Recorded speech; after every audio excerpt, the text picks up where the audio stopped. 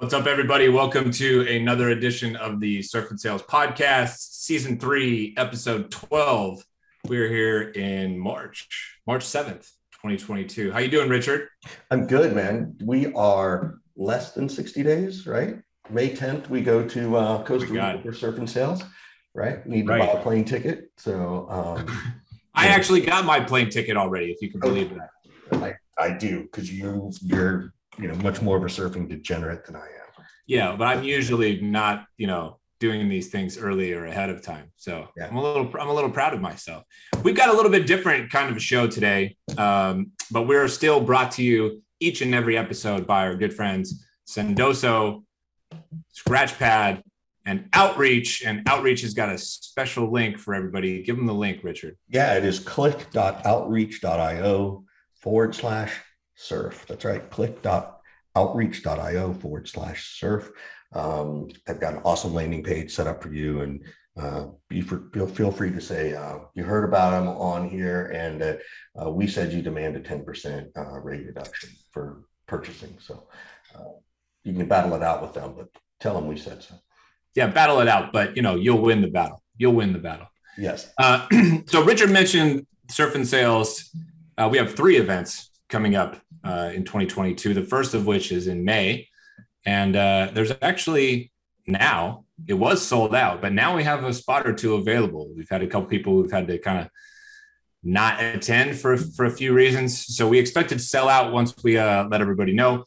But one of the things we do at Surf and Sales is we hold these kind of coaching sessions in this place that we call the Crow's Nest. You go up the staircase at one of the houses, it's an outdoor balcony.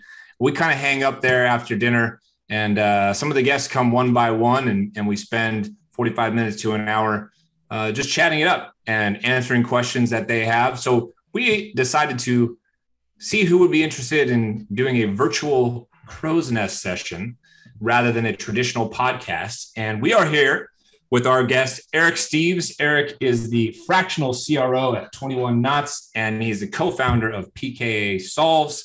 Eric, welcome to the show, man. Thanks for having me. Great to be here, guys.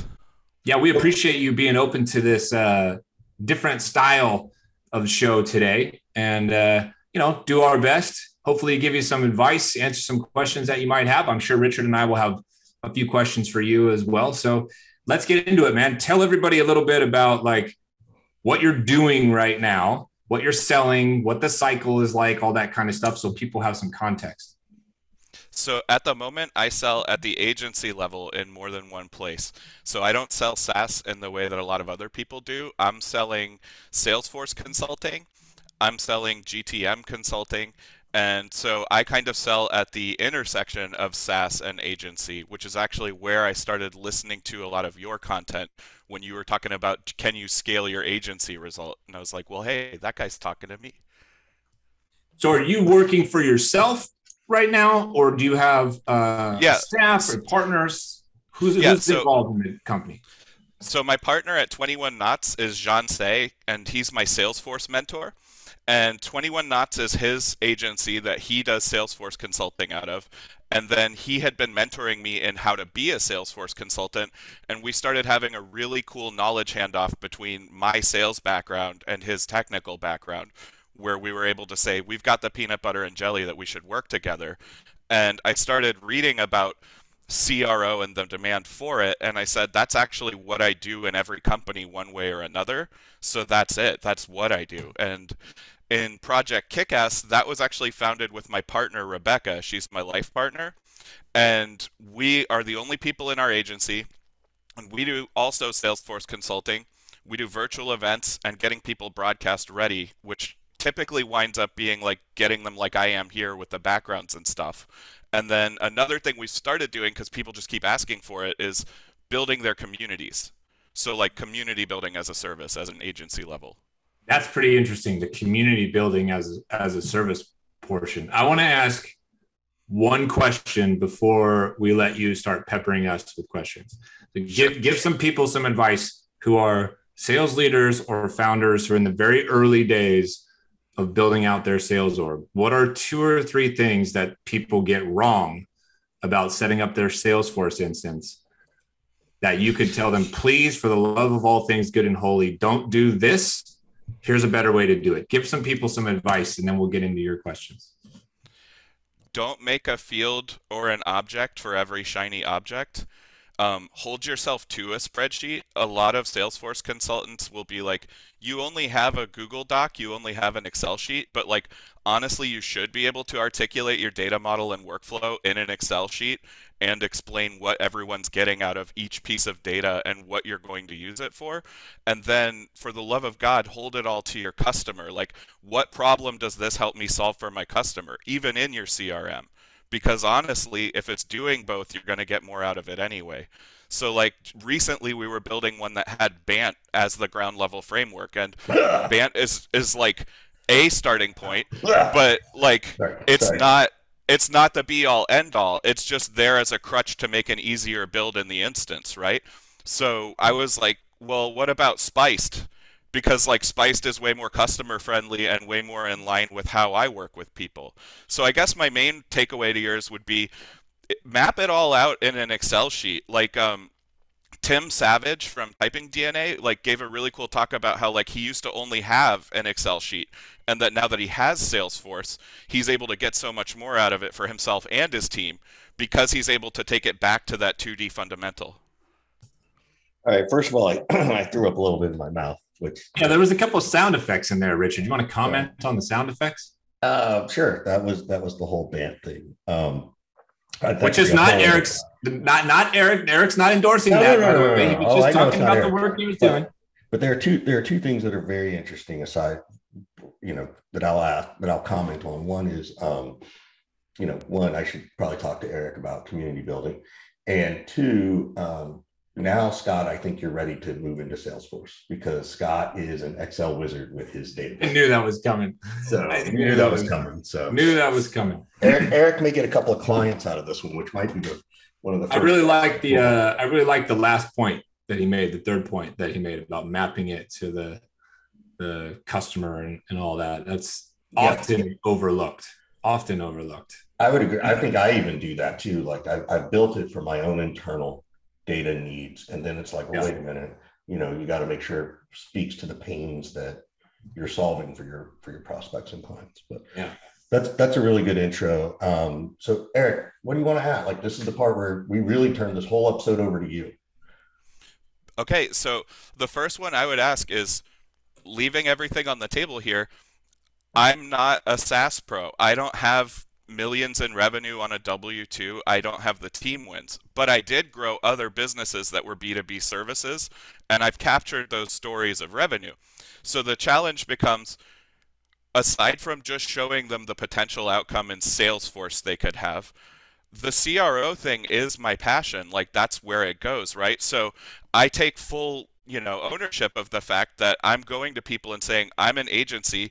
I didn't lead some giant multi-million-dollar expansion, but here's what I am doing that works. Will you take a shot on me? Like, how do you make that pitch? So first thing I would say is you need to adjust your mindset of, it doesn't matter whether or not you've closed millions of dollars. You've helped companies close millions of dollars.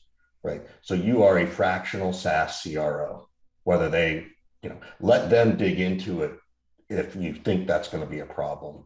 I run into this a little bit too, because people will say, well, who do you work with? And, it's mostly SaaS.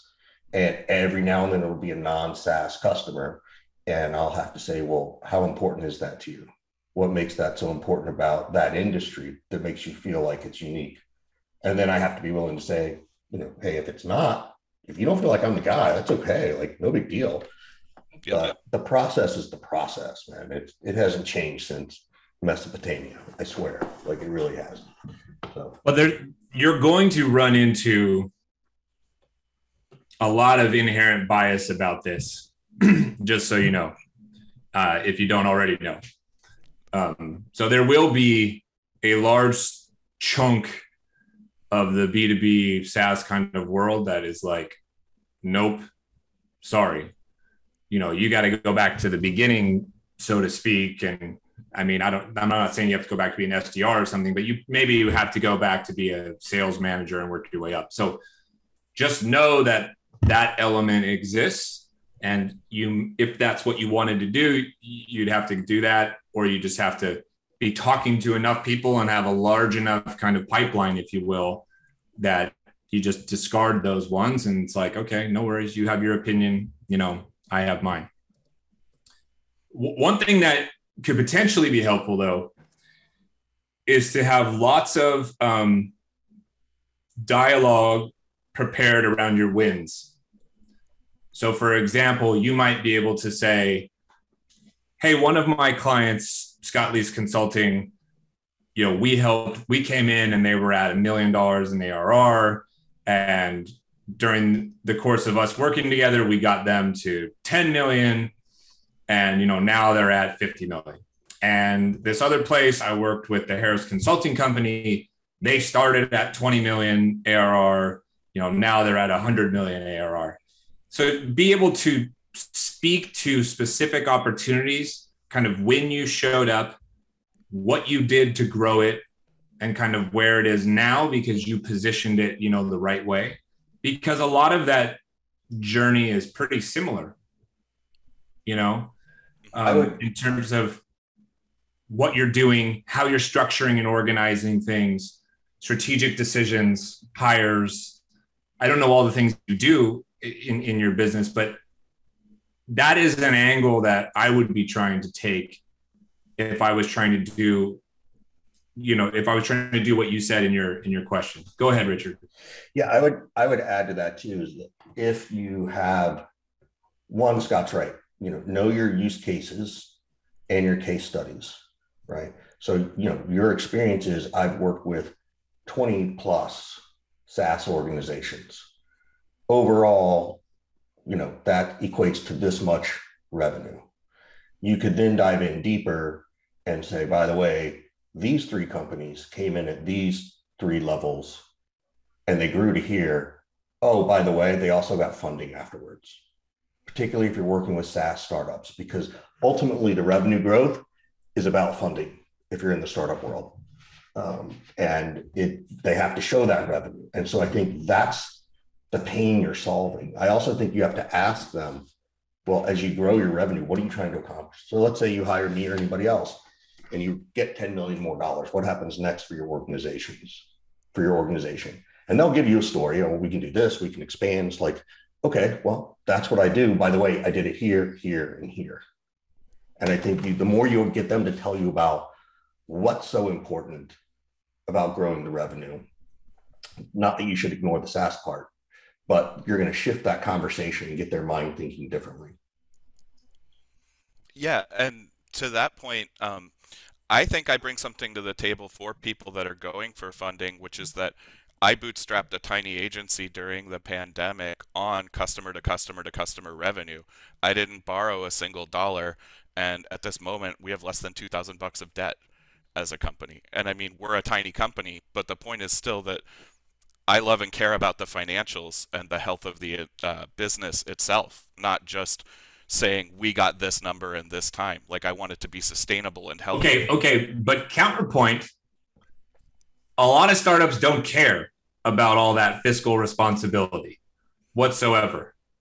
So I worry a little bit that you could get pegged as somebody who's more of a bootstrappy kind of person if you're over optimizing in your answers for financial responsibility. I can't believe I'm uttering this sentence out loud because it seems so ridiculous, but it is true in SaaS. So just be careful about that. I think you really want to speak to the wins, the how you've done it, the who you've done it with, who you've brought in, your areas of expertise and all this kind of thing, and that that journey.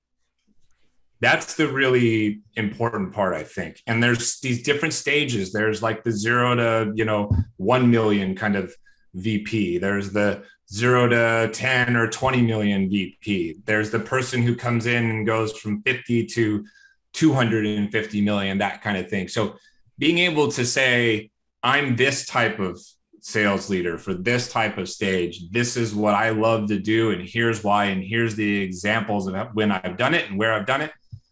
I think that story is going to play out a little stronger, frankly, than talking so much about running your own business responsibly. Yeah, they don't care about you, Eric. They care about what you can do for them, right? Like we hear this all the time. We talk about it all the time. Just out of curiosity, how many companies have you been the fractional CRO for? Regardless This is of the whether first one. What's that? This is the first one that I have that title, but Okay. that's what I've done in 4 other companies. Okay, so this would be number 5. You have 4 different experience. You have 5 different experiences at different companies, and that's what you need to share. Not that you've got one fractional CRO. It's like, no, I've done this. And then to Scott's point, what is it they want the CRO to do?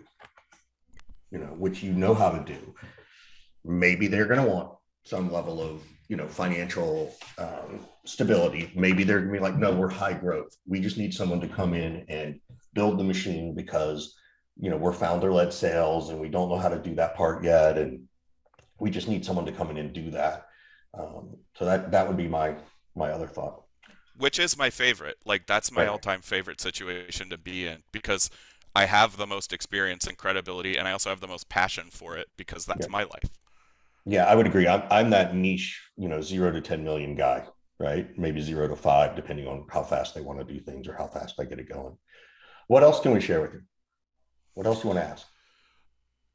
So what I would want to know is, when you're growing your network and you are looking at the difference between more followers or more impact, how can you keep yourself honest that way? Because I'm at a place where I don't have a massive follower count. I know that I need some significant follower count, but to be totally honest, I don't want to be focused on just doing that. I want it to be as a result of what I'm doing. And you guys seem to have done that, so I would just want to know, how can you distill that? You want Well, here's where I throw myself under the bus. Yep. Because I was not thoughtful in the way that you were about, I want to earn all these followers through my good work or good content. I was very much in the camp of, my good content doesn't matter if nobody reads it or hears it. So I cared a lot about the size of my audience, which is different than most people, I think, will tell you and talk about. So I spent a lot of time, connecting with people who I thought at the time might be somebody that I would hire one day or who might hire me one day. And the third batch of people would be people who are sort of doing my job right now that I might be able to learn from. So I was growing by connecting with sales reps, other sales leaders, and founders and CEOs. And it was a huge, huge focus. And I was actually doing that while sort of at the infancy stage of creating content.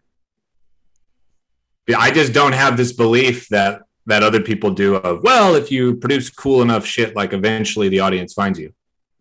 I don't think of it like that. I think of all of the amazing bands, for example, that we've all known and loved that never made it because they never got the audience. And people probably, including them, just said, well, just keep producing good music and playing shows and the audience will come. No, it fucking won't. No, it won't. So what can I do to, get myself in the spotlight more? What can I do to increase the amount of people coming to my shows, so to speak? Right? So I cringe a little bit when I hear you say, I want my work to speak for itself and the followers to come. I don't know that I agree with you. I don't think that is the winning strategy. And I think that there's a bit of a self-sabotage in terms of growing your network if you operate that way. What do you think, Richard? So, we started that journey at the same time in 2017, because it happened before we went to our first, even just family Costa Rica vacation. So it was a little bit different too. The communities weren't. Yeah, years ago. This is 6-7 years ago now. Right. Yeah. So I think Sales Hacker and Inside Sales, that Trisha's group, those were the 2 big communities, right? Um, and to that point, I did the same. I was different than Scott though, because I was already consulting. So I just wanted people who were in sales to be the eyeballs on stuff, right? And I target a particular city and I go, okay, Austin, VP of sales, let me send this message out, right? Let me connect with people. And we got at that stage, we were getting like 60% accept rates, and the message was really tight. It was like, hey, just trying to expand the network. Don't worry, I'm not going to turn around and try and ask you for a meeting or pitch you anything. I'm just trying to, share good content. And people appreciated it, and they did. And so, I would tackle Austin, and then I would tackle New York, and then I would tackle Seattle, and I went to these places. And I was much more interested in, well, I would say I was like Scott, the people who are going to hire me as a consultant, not as an employee.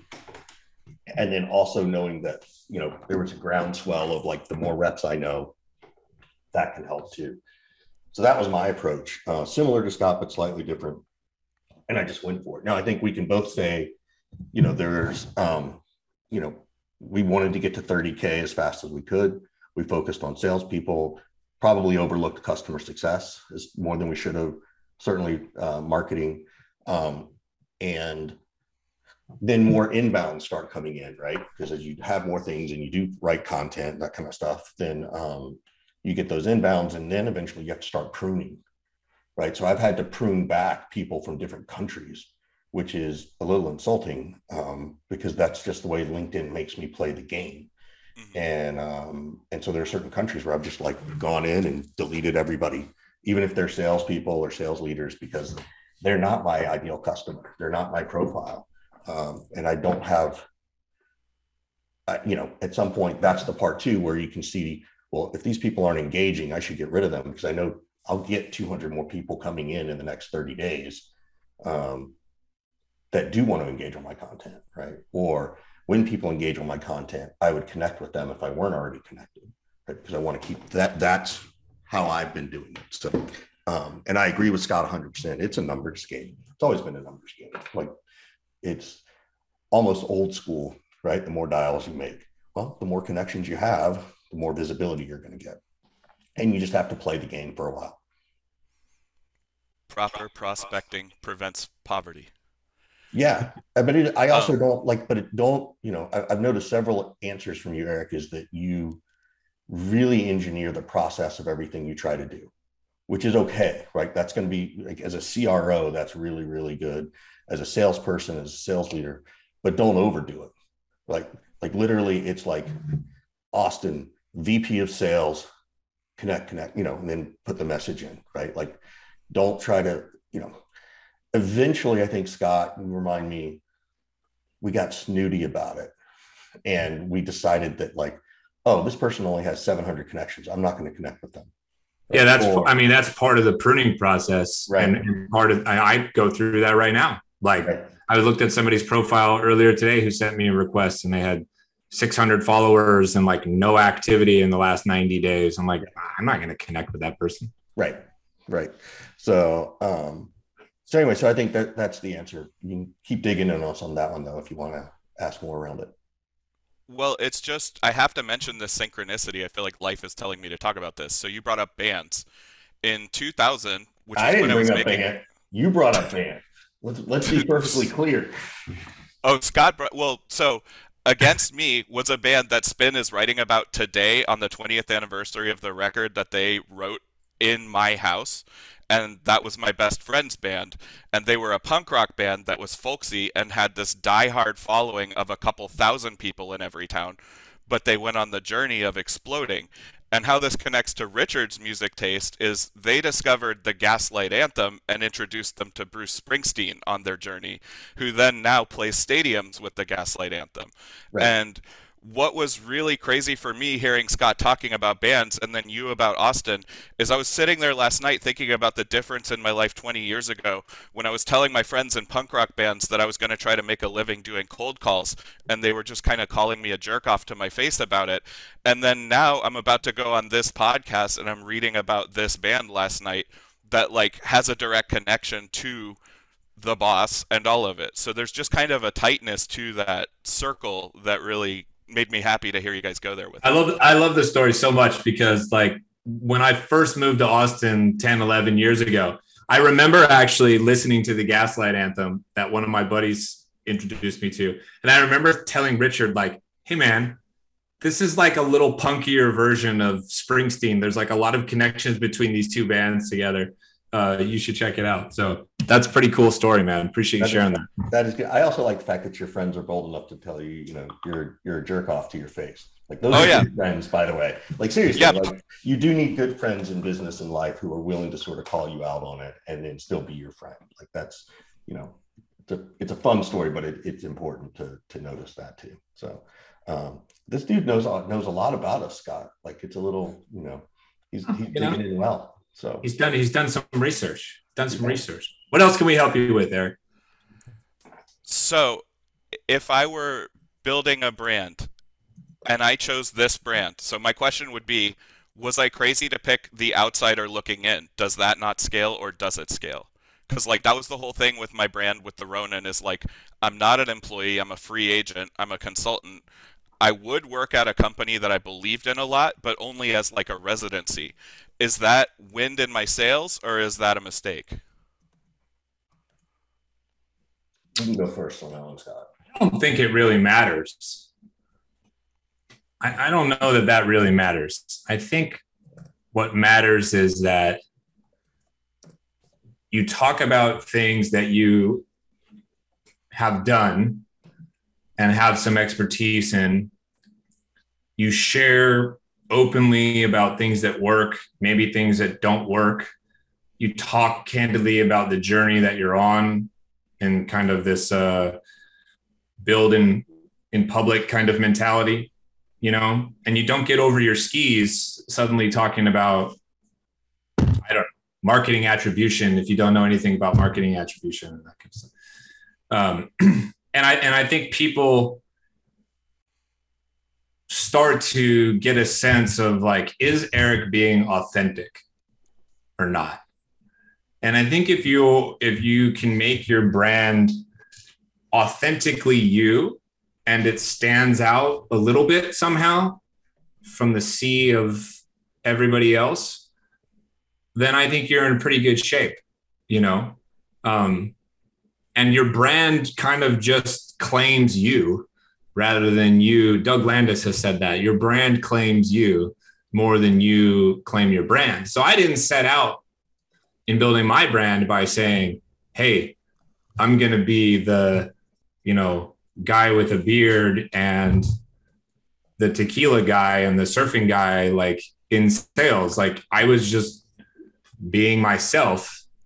And some of these things have now taken over the brand that I thought that I was kind of building, right? And so there's a little bit of that's a differentiator, is what I'm trying to say. Like if you just think who else, you know, out there who's a sales leader is a surfer and a tequila drinker and has a beard and talks like straight talk and does these there's probably dozens and dozens that are out there who do the same things as me, if not better. But maybe not as many people know about them because, to the earlier point, they didn't put the energy on building the audience necessarily, right? So I don't think that you being an outsider looking in type brand is a bad thing. If you did the opposite of that, I don't know that that's a bad thing either. You just have to find a way to be authentically you and separate yourself somehow from the pack. Something unique comes out that everybody else looks at and listens to and is like, this person is telling the truth. This is not a bunch of garbage. I'm not being fed a bunch of lines. This is like this person's real journey. Richard? Yeah, I'm going to ask you a question. Eric, how big of a risk taker are you? Very big. Very big. Okay. So Scott and I love to play this game.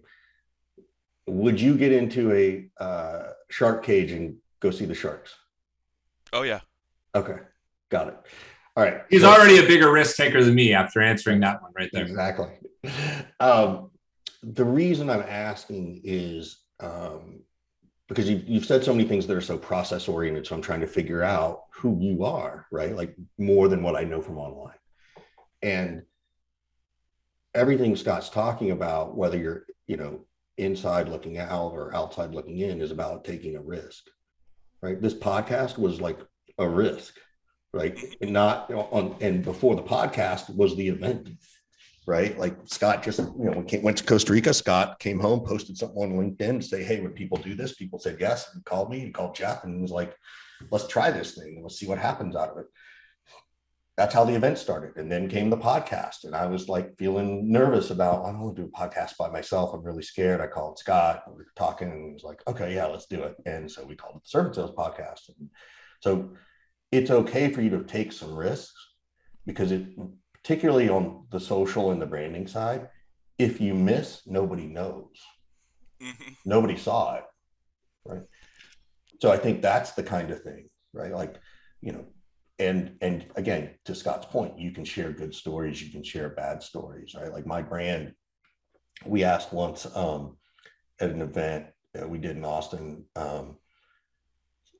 they were talking about Scott and I, and they, we said, well, what is our brand, right? And the answer came back that Scott is fuck you and Richard is let's be friends. So which, again, we didn't choose that. We didn't do things that way. That just is how people perceived us. And of course we owned it. We don't care. We think that's kind of funny. We like that kind of stuff. I think Scott's seen as again, at the same thing people were talking about. This is a couple of years ago, Scott and his approach and how he's very direct and honest and sincere about things. And, Richard's the same, but Richard's also the mental health guy, right? Like, because of the things you talk about are the ways people are going to perceive you. So like this year, I've been focusing that my goal for most of my content is around leadership, right? Better leadership, because I'm building out some content for that, but I don't know that I'm necessarily known for that, right? I think I'm more known as a sales trainer and more as, helping SDRs and AEs, and I do a little bit of the stuff on the leadership side. And so now I'm trying to build that out. And by the end of the year, hopefully that shifts a little bit, Well, this makes me have to ask you, do you remember your advice when we talked, 3-4 months ago? What you told me about my brand, and you said something about there's a hole in your story? I do not. Okay, I talked to Richard about this, and I basically cold video messaged him and said, Good. I don't know what I'm doing. I feel better about not remembering. He's talking about you, Richard. Right. Yeah, so what wound up happening was you said something to the effect of, there's a big part of your story I can tell you're not telling. And for me, what it was that I spent almost a decade as a bouncer while I was learning how to run businesses. I made so little money at the beginning that I needed that cash. And you basically said, well, would you say that on a podcast? And I was like, yeah. And he's like, well, that is it. That's the thing right there. Like, talk about how you used to be a bouncer. And if I hadn't had that conversation with Richard, I would have continued believing that that was a structural liability to my success in this space. And to be perfectly honest, when I embraced that part of it, when I embraced the I'm not for everybody, I got the most traction I've ever gotten in my career, just from that one tidbit of don't hide that part of your story. Don't hide the dark part of your story. Yeah, I agree. And then there's the other part too, that I can't remember if I told you, but I was looking today at you, was that you were like the junk king, right? Yep. You had Scott, he had one of those junk businesses, was it 1-800-JUNK, call junk or something? Both. So I worked at the two biggest ones, and I moved them from B2C to B2B in my focus.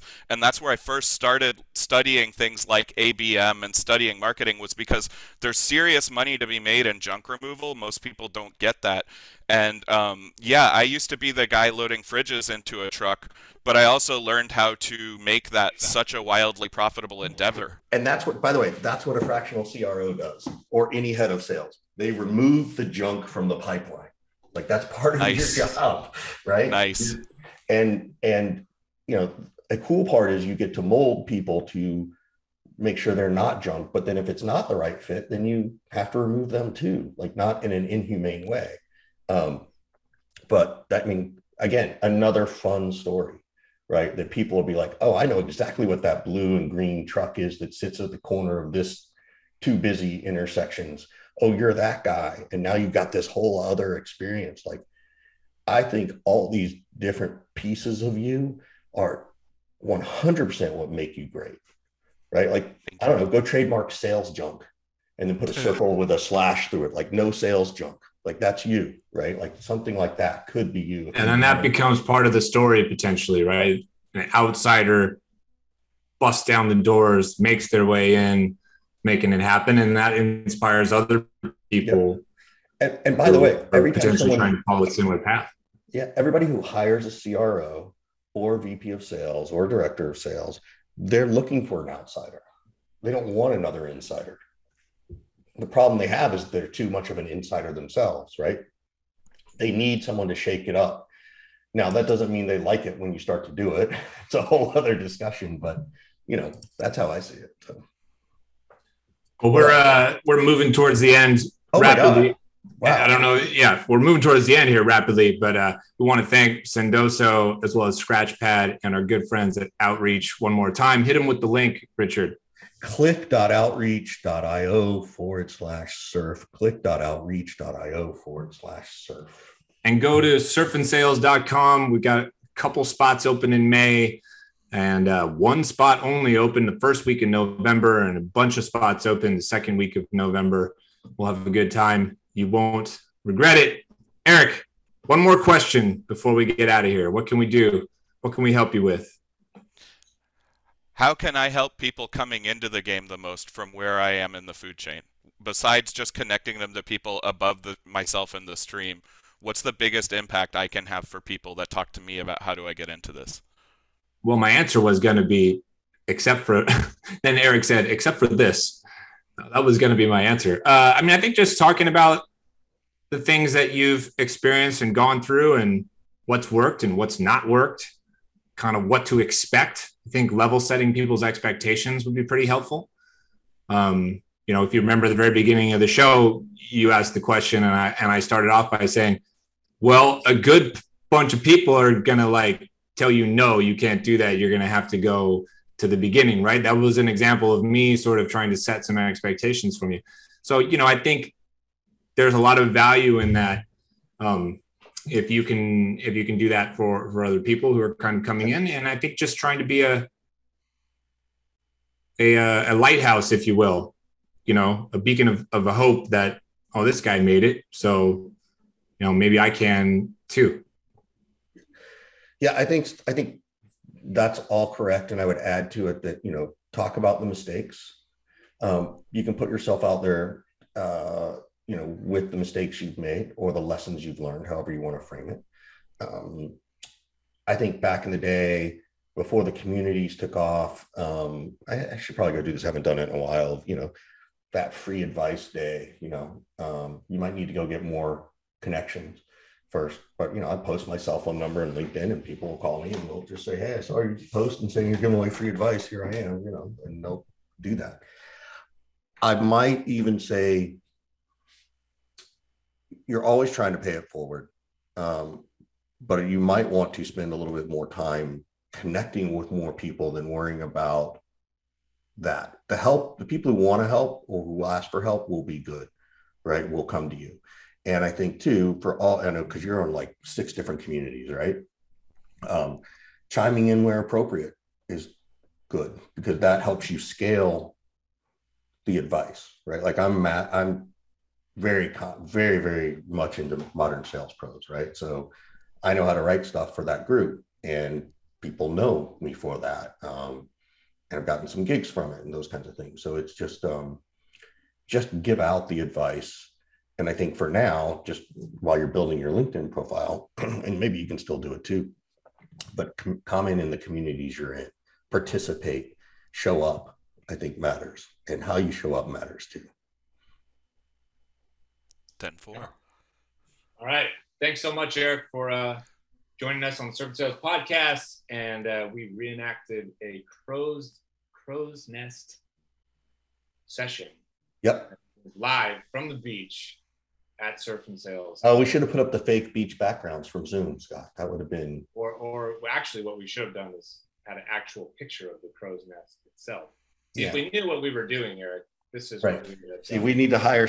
We should hire Eric somebody with our to social set branding. the background for us. You need to hire Project Kickass, and I'll get the waves in behind you. Takes Yeah. a half an hour. So There we go. All right, Eric, we appreciate you, man. Thanks so much. Where Thanks, can bud. everybody find you? Sure. All right, Eric, Hey, thanks. before we get out of here, tell everybody where they can find you.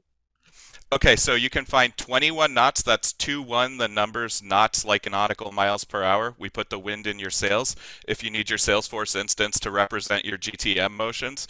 If you want to look better on a Zoom call, or you want to build a community or have a transformative virtual event, holler at Project Kickass, PKA Solves, or Project Kickass, you'll find it. And if you want to move your sales motions into Slack, you can find me at Slack First Sales. Eric, can they just find you on LinkedIn? And I'm Eric Steves on LinkedIn, aka DeBears Force. Right. And that's STEEVES. VES. Yes, Eric Steves. So, all right, bud. Hey, good to catch up with you. Thank you so much. Really appreciate you both. Thank you so much.